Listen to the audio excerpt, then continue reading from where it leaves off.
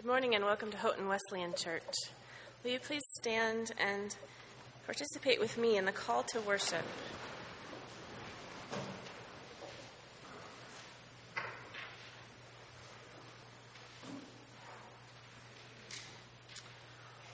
Holy, holy, holy is the Lord God Almighty, who was and is to come.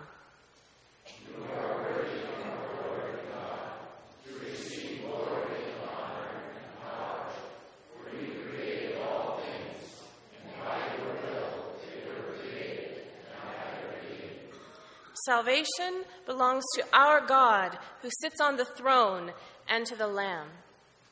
Praise and glory and wisdom and thanks, honor and power and strength be to our God forever and ever. Amen. Will you pray with me? We thank you, Holy God, for gathering us into a people and calling us by your name. Make us to know, O Lord, that nothing can separate us from your love. Teach us this hour to know you better and to bear your image well, for the sake of this good world you have given us. In the name of the Father, the Son, and the Holy Spirit.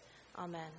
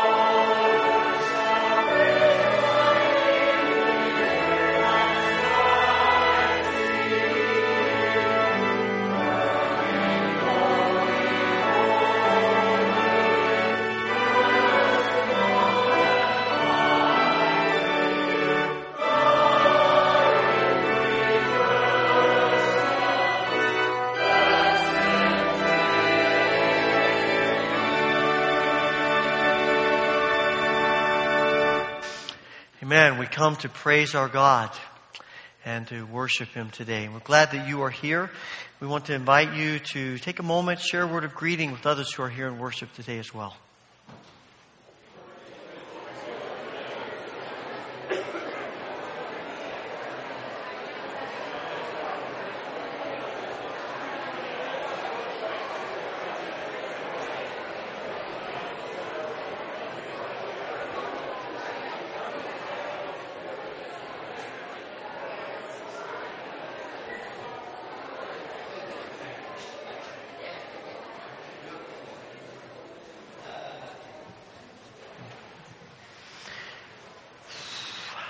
It is great to see you as we gather for worship today, those here and those joining us on streaming.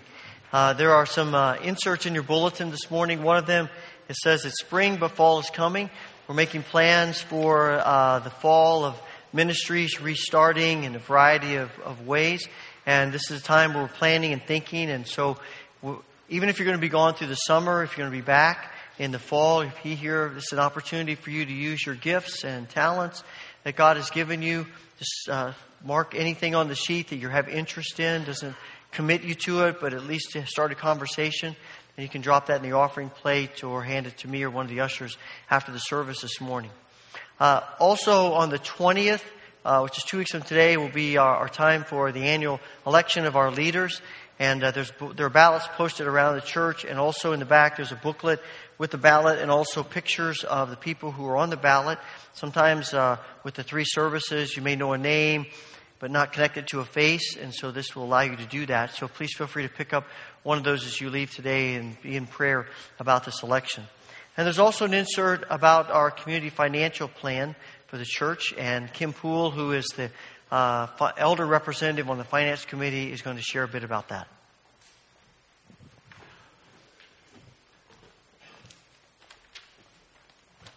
Well, good morning. On behalf of the Finance Committee, I want to thank you for your generous tithes and offerings over the last year. We have been able to fully fund our ministries, maintain the upkeep of our building, support numerous missionaries and outreach programs. And this is largely in part to your consistent and increased giving over the last year. Looking forward to next year and planning for the necessary financial resources that we will need to continue and expand our outreach, the elders are proposing and fully believe our church can support an increase in our budget. So in the insert in your bulletin, we have our proposed 2018-2019 Community Financial Plan.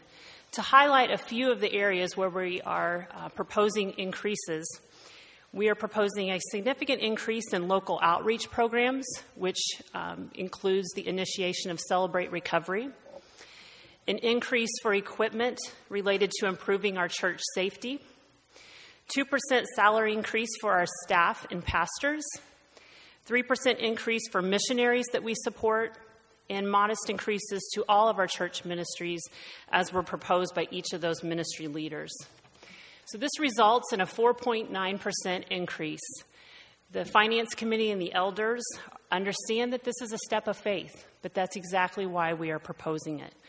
We are excited to see how God will supply for our needs as together we step out in faith to serve Him and to serve one another.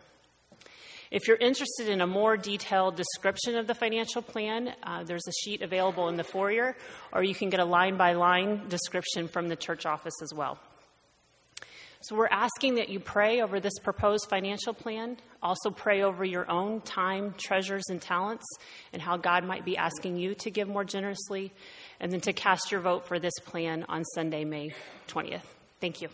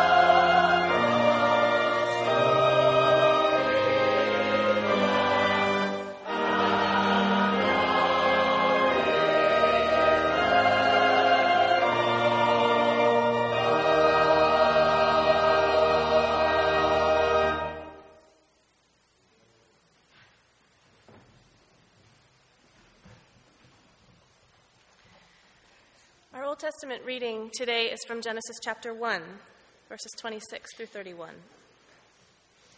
Then God said, "Let us make humankind in our image, in our likeness, so that they may rule over the fish in the sea and the birds in the sky, over the livestock and all the wild animals, and over all the creatures that move along the ground." So God created humankind in his own image. In the image of God he created them. Male and female he created them.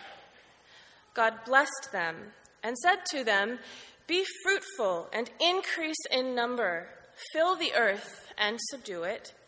Rule over the fish in the sea and the birds in the sky, and over every living creature that moves on the ground." Then God said, "I give you every seed-bearing plant on the face of the whole earth, and every tree that has fruit with seed in it. They will be yours for food. And to all the beasts of the earth, and all the birds in the sky, and all the creatures that move along the ground, everything that has the breath of life in it, I give every green plant for food." And it was so. God saw all that he had made, and it was very good. And there was evening, and there was morning, the sixth day. This is the word of the Lord. Will you please stand with me to sing the doxology as our ushers come forward to collect our tithes and offerings.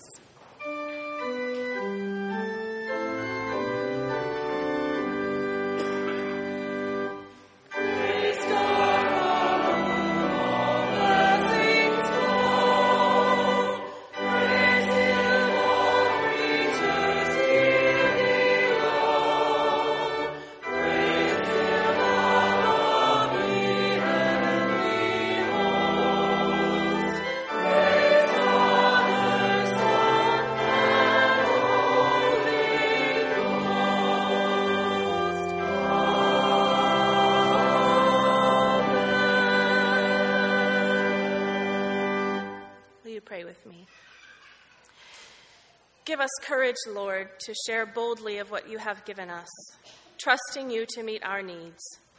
And teach us to share humbly for the sake of others and caring not for our own reputations. Please take what we give today and use it to bless others. Amen.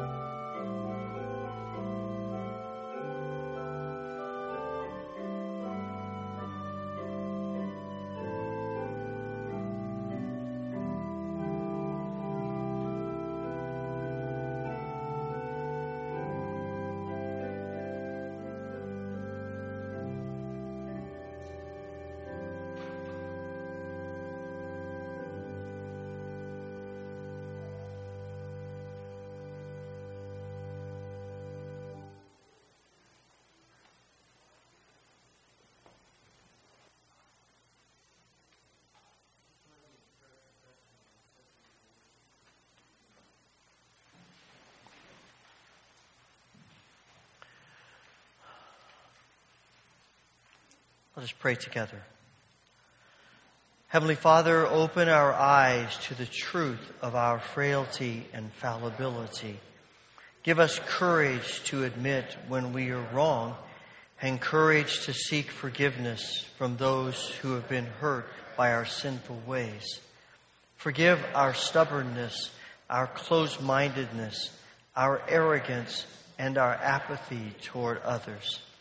Fill us with the grace and truth of your Holy Spirit, that we might think, see, and act more like Christ, through whom we pray. Amen. Father, we thank you for the gifts you've given us in Christ, certainly not the least of which is the forgiveness of our sins. We come today acknowledging that we owe all that we are to you. Come in gratitude and thanksgiving. We also come recognizing that you are at work in this world and we want to be a part of what you are doing. And one of the ways we do that is through prayer. So, Father, we pray for the needs and the burdens of our lives and our world. We pray for those who are grieving today, and we think especially of Troy Martin and his family at the loss of his brother and his father within the last few weeks. Comfort them and others who are grieving with your presence. We pray for all who are struggling with health concerns. We pray for John Christensen, Leonard Watson, Florence Tuber, Rosalind Danner, Isabella Doherty, Tim Nichols, Bob Brown, Louise Princell, Nancy Cole, Brian Orbacher, Peter Lingenfelter, Cheryl O'Brien, Ben King, Doris Esepian, Isla Shea, Sheldon Emerson, Bill Getty, Mike Raybuck, Bev Rett, Micah Christensen, Linda Roth, Emily Cricklar, and others. Bring your healing grace to each of them. We pray, Father, that where there are relationships that are fractured, you would bring restoration and healing. Where we are worried and concerned about the future, give us your peace. Lead us and guide us. In all of life, may we sense you near. May we sense you at work. We pray, Father, for our nation, and particularly those who are recovering from recent disasters and struggles. We think of the folks in Hawaii with this volcano eruption. We pray for those in other countries of the world who also face difficulties from tragedies and disasters. May your presence and your people be evident in each place. We pray, Father, that you will be at work in this world of chaos, that you will bring peace where there is violence, and that you would bring help to refugees, that they would find places to live and security and safety. We thank you for the ministry of Steve and Ruth Strand as they work in Buffalo, much of their ministry among refugees.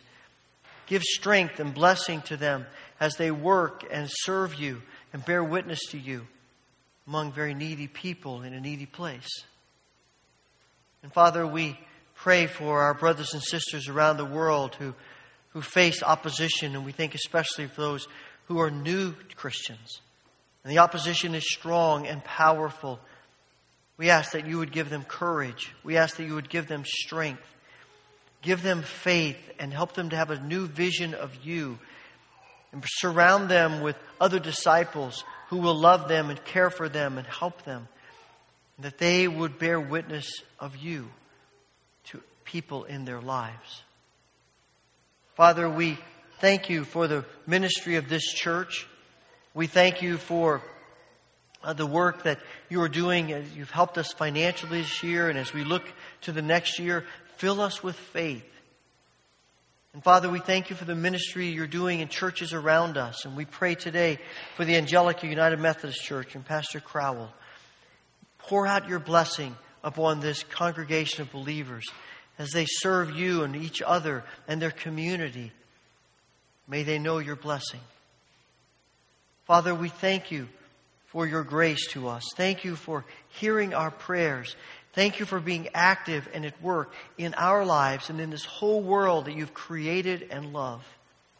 Be glorified as we continue to worship you, offering this prayer in the name of our Lord and Savior and returning King, Jesus Christ, the one who gives us the model for prayer, which we now pray together. Our Father, who art in heaven, hallowed be thy name. Thy kingdom come, thy will be done on earth as it is in heaven. Give us this day our daily bread, and forgive us our debts as we forgive our debtors. And lead us not into temptation, but deliver us from evil. For thine is the kingdom and the power and the glory forever. Amen.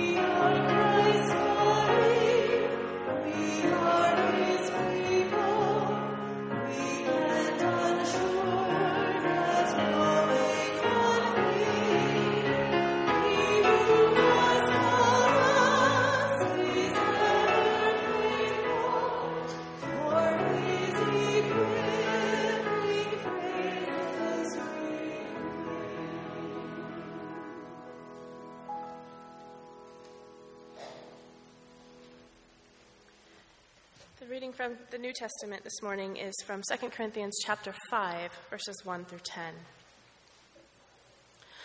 For we know that if the earthly tent we live in is destroyed, we have a building from God, an eternal house in heaven not built by human hands.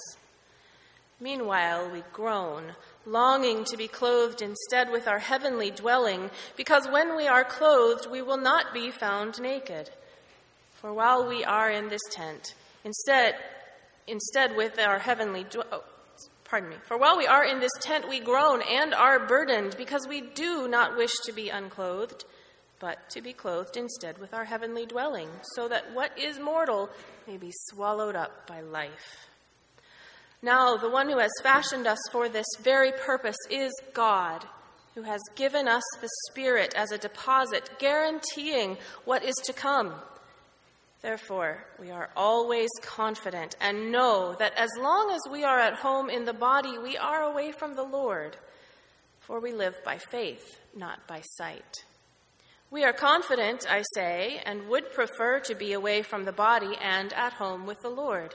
So we make it our goal to please him, whether we are at home in the body or away from it.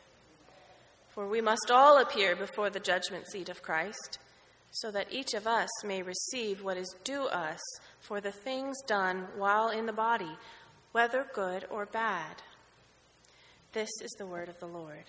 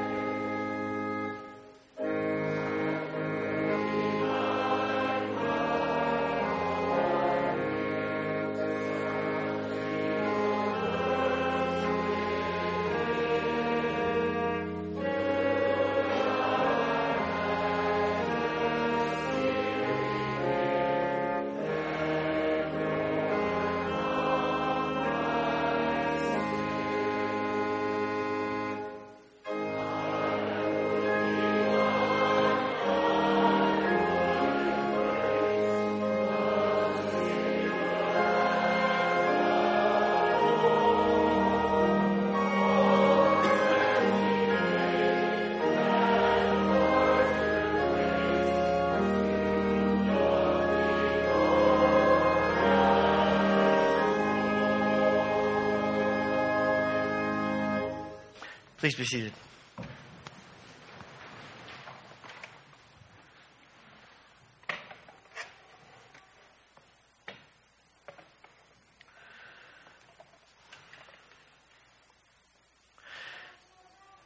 We probably have a variety of feelings from time to time about our bodies and our minds. On the one hand, we probably have moments when we're very grateful that we're able to accomplish things, that we're able to think about things and process things. But there are also a lot of times where we feel negative about our bodies and minds. Our bodies become broken. We feel pain. Eventually, we all know that our bodies are going to come to the point of death. And we sense our bodies, particularly as we get older, faltering and failing. But in addition to that, I think one of our struggles with our bodies and minds is that, for the most part, everything we do that we would call sin is connected to our bodies and our minds. Our attitudes, our actions, our words. The things that we do when we think about, ponder the sins we commit and the ways in which we disobey or we hurt people, it's related to our bodies and our minds. And after a while, we get to the place where we really would like to be free from that. And I think out of that mindset has come the idea in the past few centuries that the new heaven and the new earth, the idea of heaven, the kingdom of God coming to fruition and us inhabiting that place is primarily escape from our bodies and our minds. That we can leave those things because not only do we think about the fact that our bodies and minds are connected to sin, we start thinking that our bodies and minds are sinful. And so we want to escape them. And we live with this very dualistic kind of mindset that we don't even realize that our bodies and things material are evil and the spirit is good. And we make that separation. And then we read Scripture and we find that God has a different perspective about our bodies and our minds. In the passage in Genesis we read a few moments ago, when God gets to the end of all of His creating, and on that sixth day, creating human beings, He looks at all of it and says, "This is very good." God creates our bodies and minds as a gift. They are good. Now, our sin has corrupted them. We have allowed them to be corrupted. We make corrupting choices. But our bodies are good. And our minds are good. They're gifts of God. And the significance of that, when we start thinking about the resurrected life, is that Paul writes in 1 Corinthians 15, as well as other places, but particularly there, he says, if there is no resurrection of the body, then there really is no resurrection at all. If our bodies are not going to be resurrected into the new heaven and new earth, and we live with some form of bodies, probably a lot like Jesus' resurrected body, then there is no resurrection at all, and we're fools. Jesus' resurrected body, He could see and talk and walk, and people could touch Him, and He could eat, and He could drink. And people recognized Him. There is something of that, more than likely, in our resurrected bodies. But when we think about the new heaven and new earth, we will not just be spirits. We will have bodies and minds. And so Paul writes here in 2 Corinthians chapter 5, beginning in verse 2, we grow weary in our present bodies. We understand that. We long to put on our heavenly bodies like new clothing. For we will put on heavenly bodies. We will not be spirits without bodies. While we live in these earthly bodies, we groan and sigh.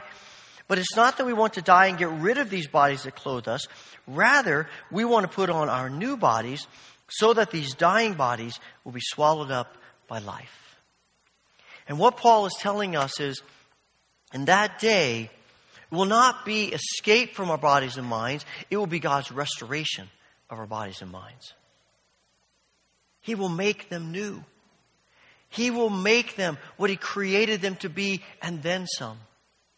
And we will experience that eternal life with Him in these gifts that God has given us. I think about these restored bodies often when I encounter people who are particularly broken in body and mind. And my heart laments and I grieve for what they endure and what they are facing and what they're having to deal with. And those who love them are having to deal with.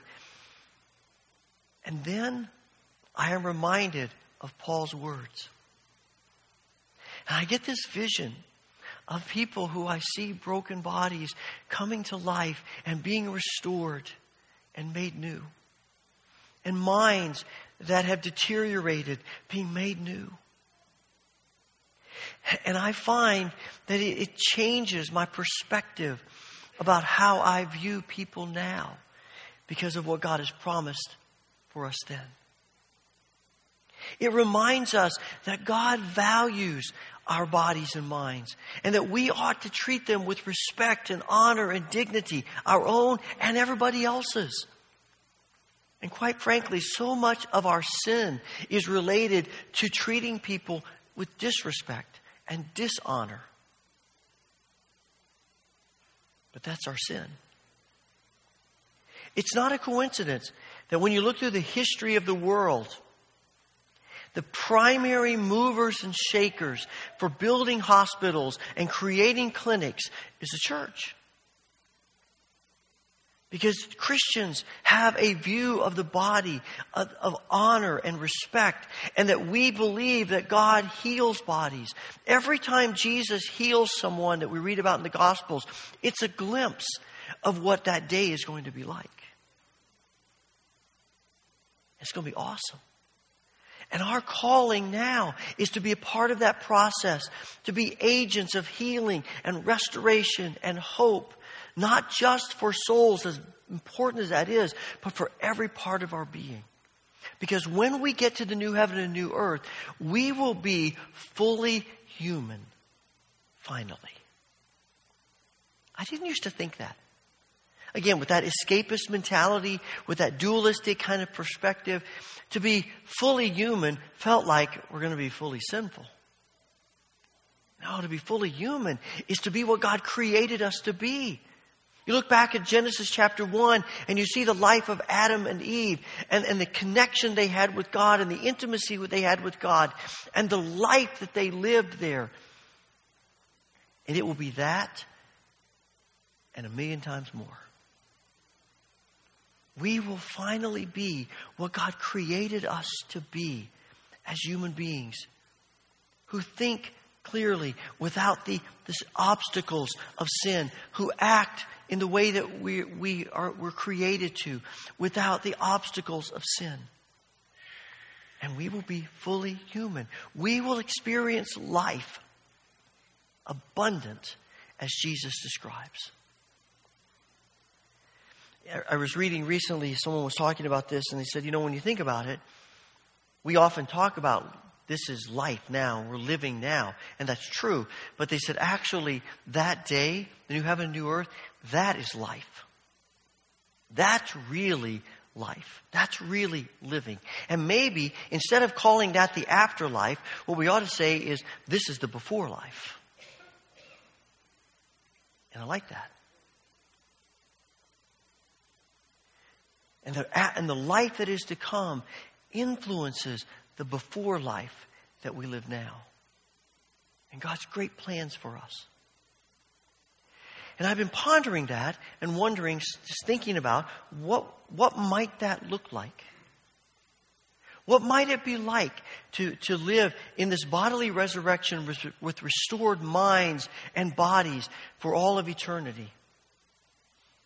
And I'm coming to the conclusion that maybe, what if, when we arrive in the kingdom, and when that Jesus ushers in the kingdom, and we inhabit the new heaven and new earth, what if we are not instantaneously perfect about everything in terms of our knowledge? I wonder, I've been pondering this, and it makes me wonder if maybe we won't know every single thing that can be possibly known. For one reason, because that would, in a sense, make us God. If we know everything there is to know, and we know about everything that there is to know, then we are equal with God. And while we are created in the image of God, we are not created as God. And I wonder if we won't spend all of eternity just sort of unraveling all of these awesome things about who God is. And we wake up every morning saying, I can't wait to find out something new about God today. I can't wait for God to reveal something amazing to me today that I didn't realize yesterday. And it's different in the sense that now we see that as a problem. But a lack of knowledge is not a problem. Lack of knowledge is not a sin. It's just the way life progresses. I mean, I don't expect my granddaughter to understand all the intricacies of the various atonement theories. That doesn't mean that she's sinful because she doesn't know that. It's because she just hasn't gotten to the place where she's been able to understand it yet. That's not brokenness. That's just not knowing. And you think about the joy of discovery. Whatever it is, it's learning something, doing something, being involved in something. There is such great joy in accomplishment, such great joy in understanding things that we didn't understand before. All you have to do is watch a little child that for the first time writes her name on a piece of paper and comes to you and says, look what I just did. Now we could say to her, you know what, I was doing that a long time ago. No big deal. Right? But we don't. We get all excited. Why? Because they're excited. They learned something that they did. They did something that they weren't able to do before. And there is such great joy in that. I think that might be one of the reasons Jesus says the kingdom's being like a little child. It's this joy of discovery. And instead of becoming sour and somber about what we don't know now, we ought to be rejoicing and celebrating in all the things that God does reveal to us now. And all the new ways that we can understand God. All I know is that heaven is a place of joy. And one of the gifts God has given us that creates joy is discovery. It's accomplishing. And our God loves to create. All you have to do is look out around you. And He made us as creatures in His image to create. And we get joy in creating whatever it is that you're creating. There is such great joy in that. And it just makes sense to me to think that we will spend eternity continuing to create as a means of honoring God and walking in His ways. If we know, there is a sense that if we know everything there is to be known, if we've experienced everything there is to experience, if we have come to the place where we have reached the fullest level of spiritual knowledge and maturity that can be possible, then in a sense we've come to the place where we no longer need God. And if heaven is anything, it is the place where everyone is there because they have recognized life is only possible because of our connection to God. It struck me recently, Adam and Eve, before they sin, need God just as much as after. I mean, what is it that gives them life before they sin? It's their relationship with God. And the alternative to that is they say, we don't need God, we can do it ourselves. And I think that's what Genesis 3, one of the things Genesis 3 is telling us that happened in the garden, is that they said, we don't need God anymore, we're good. They need Him. It's not because we sinned that we need God, it's because we're created that we need God. And instead of looking at that as some need we have, we see that as the relationship that God wants to have with us. God could have created us as people completely disconnected from Him. But He doesn't. He creates us as people with relationship with Him. And He wants to be connected to us and us to Him. And all of eternity is that connection. And the people who are in heaven, the people who inhabit the new heaven and new earth, the people who inherit the kingdom of God are the people who want relationship with God. Not the way we designed it, but the way He designed it. Your kingdom come, your will be done on earth as it is in heaven. We want what God wants. All of our life is about Him. All of our existence is about Him. The argument that Jesus has with the Pharisees, His problem with them is that they do everything they're supposed to do, but they don't need God. And you look around all these people, they don't know half the things that the Pharisees know, but they have come to the place of recognizing they need Jesus. And those are the people to whom Jesus says, you're going to be with me forever. I mean, in many ways, it's really the underlying idea of holiness. I mean, what is holiness? Where does it begin except I need Jesus? And the minute we think we don't need Jesus, that's not holiness. That's something else entirely. The most holy people I know are the people who live their lives in a spirit of humility, in a spirit of surrender to God, a spirit of surrender to Jesus, a spirit of self-sacrifice and self-giving, that their lives are all about Jesus because they realize anything good in them is only because of Jesus.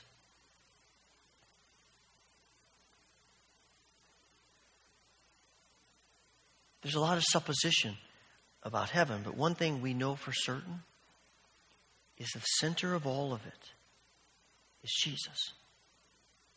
There may be things that we disagree about or things that we're still trying to explore and we're learning and we're growing and we're trying to figure things out. But the one thing we know for certain is that everything about heaven comes back to Jesus. And so when you read the book of Revelation, right at the beginning, chapter 1, it says Jesus is Lord over all the kings of the earth. And Jesus is worthy to receive honor and blessing and riches and power and wisdom and strength. He's the King. And everything about eternity is about Jesus. Everything about our lives will be about worshiping Jesus. And we've been talking about the things that we may think and we may do and we may experience. But even when we're doing all of that, all of it is a means of worshiping Jesus. Our eyes will always be on Jesus. You know, we sometimes sing, when I was young, we used to sing the little chorus, turn your eyes upon Jesus, look full in His wonderful face. The things of earth will grow strangely dim in the light of His glory and grace. When we get to heaven, we don't have to say, turn your eyes upon Jesus. We will turn our eyes on Jesus. Everything about Jesus. And we will be embraced by the glory of Jesus and the grace of Jesus and the truth of Jesus, and everything about our existence, our minds and our bodies and our spirits and every part of our being will be about Jesus because He's worthy. And every knee will bow and every tongue will confess that Jesus Christ is Lord, to the glory of God the Father. And that summarizes all of our existence. But worshiping Him is not just standing and gazing at Him. It's not just singing songs to Him. It's all of life. All of our existence in the new heaven and new earth, whatever that may be, will be about worshiping Jesus. Which is why all of life now is about worshiping Jesus. We don't just worship Jesus when we come here on Sundays, as important as that is, and then we walk out and we don't think about Jesus until next Sunday at 11 o'clock. The call of the gospel is we worship Jesus every moment. We worship Jesus in our homes. We worship Jesus in places we work, in places we shop, our relationships, our interactions. Everything that we do is about worshiping Jesus. That's our life. as disciples of Jesus. That's what defines us as disciples of Jesus, that we want to worship him with every part of our being. And I'm convinced that one of the most significant ways we worship him is by following the love commandment of loving the Lord your God with all your heart, soul, mind, and strength, and loving your neighbor as yourself. In John 13, Jesus washes his disciples' feet. And then he says, what I've done for you, you do for each other. And just a few minutes later, he says, here's how people will know you're my disciples. If you love each other. If you serve each other.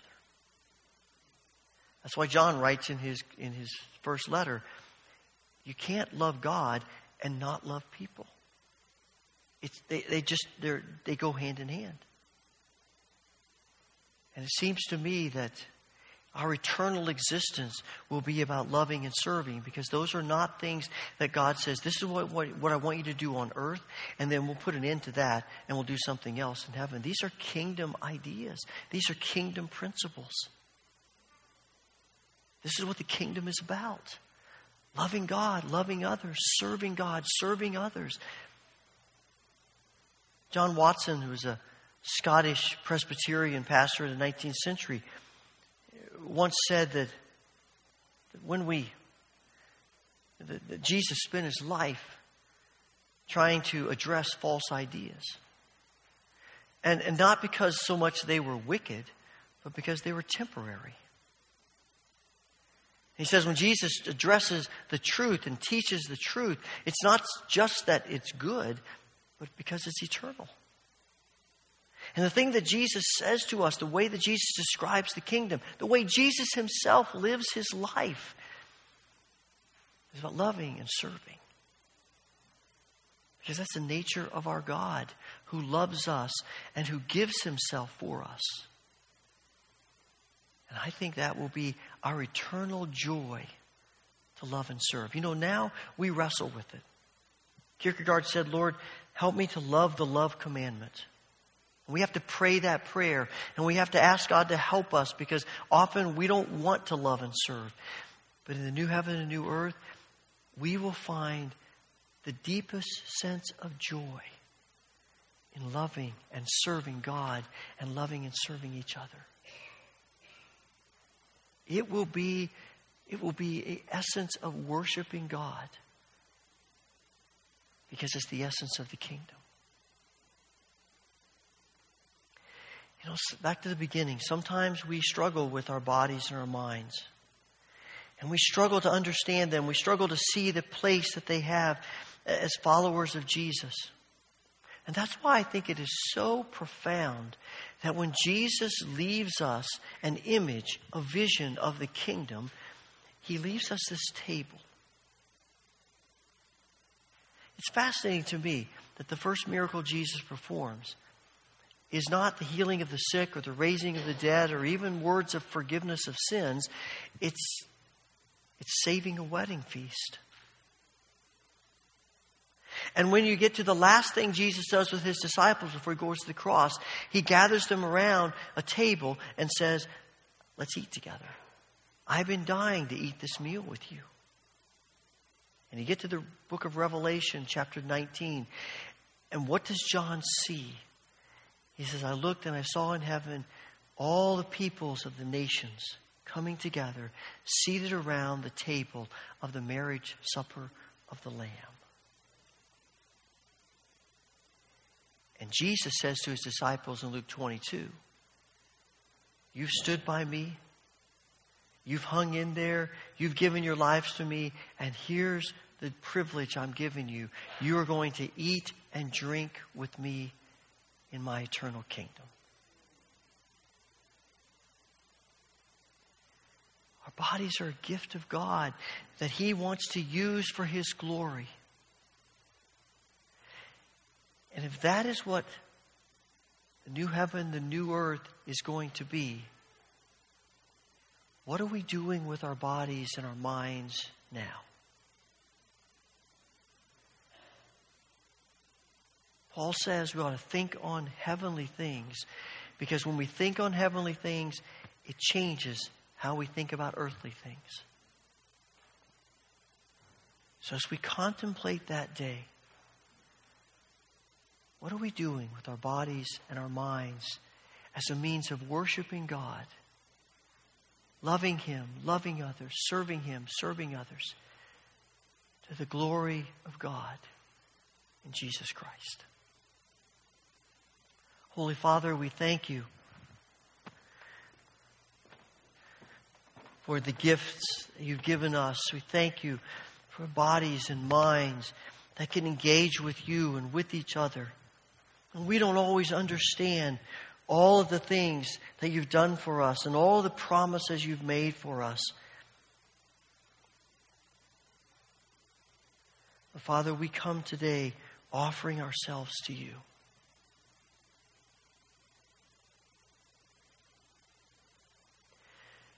We pray, Father, that as we come to this table, Your blessing will rest upon the bread and the cup.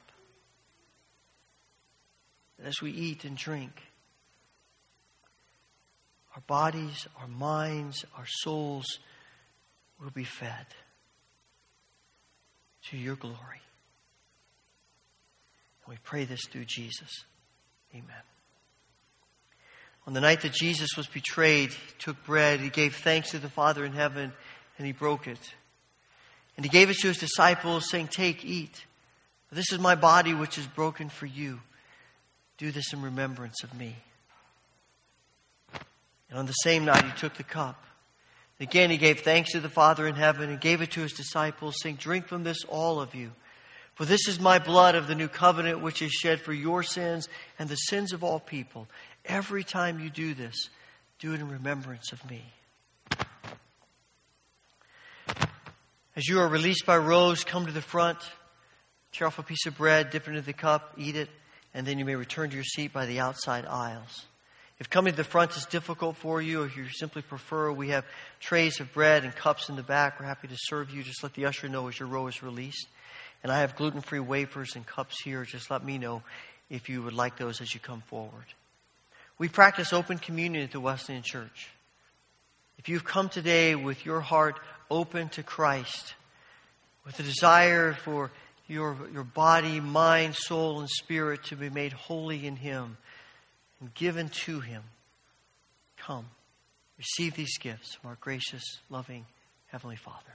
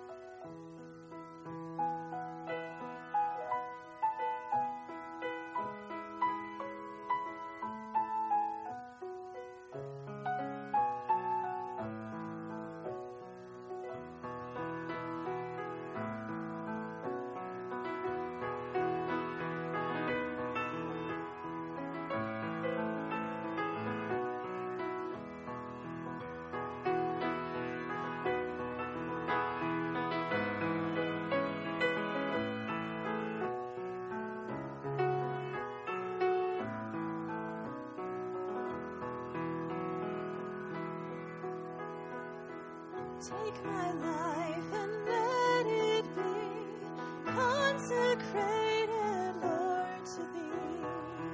Take my moments and my days, let them flow with ceaseless praise, let them flow with ceaseless praise. Take my hands and let them move at the impulse of Thy love. Take my feet and let them be swift and beautiful for Thee, swift and beautiful for Thee.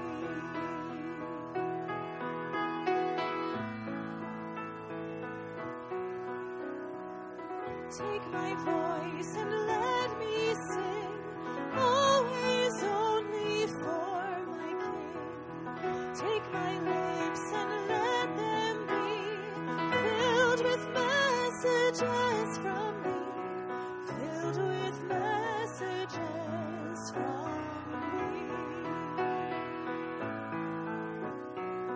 Take my silver and my gold, not a mite would I withhold. Take my intellect and use every power as thou shalt choose, every power as thou shalt choose.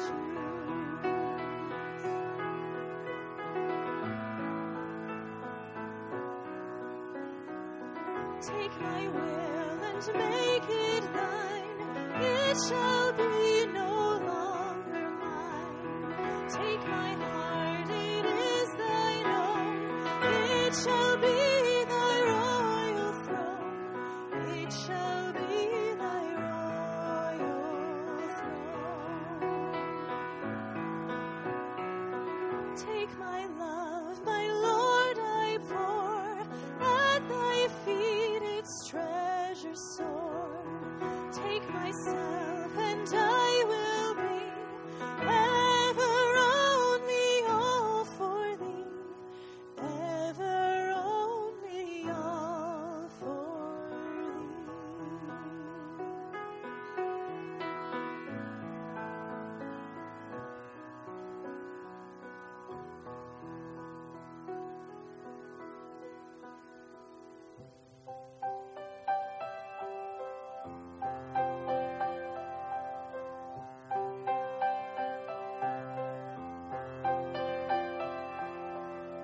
Behold the Lamb who bears our sins away, slain for us. And we remember the promise made that all who come in faith find forgiveness at the cross. So we share in this bread of life, and we drink of his sacrifice as a sign of our bonds of peace around the table of the King.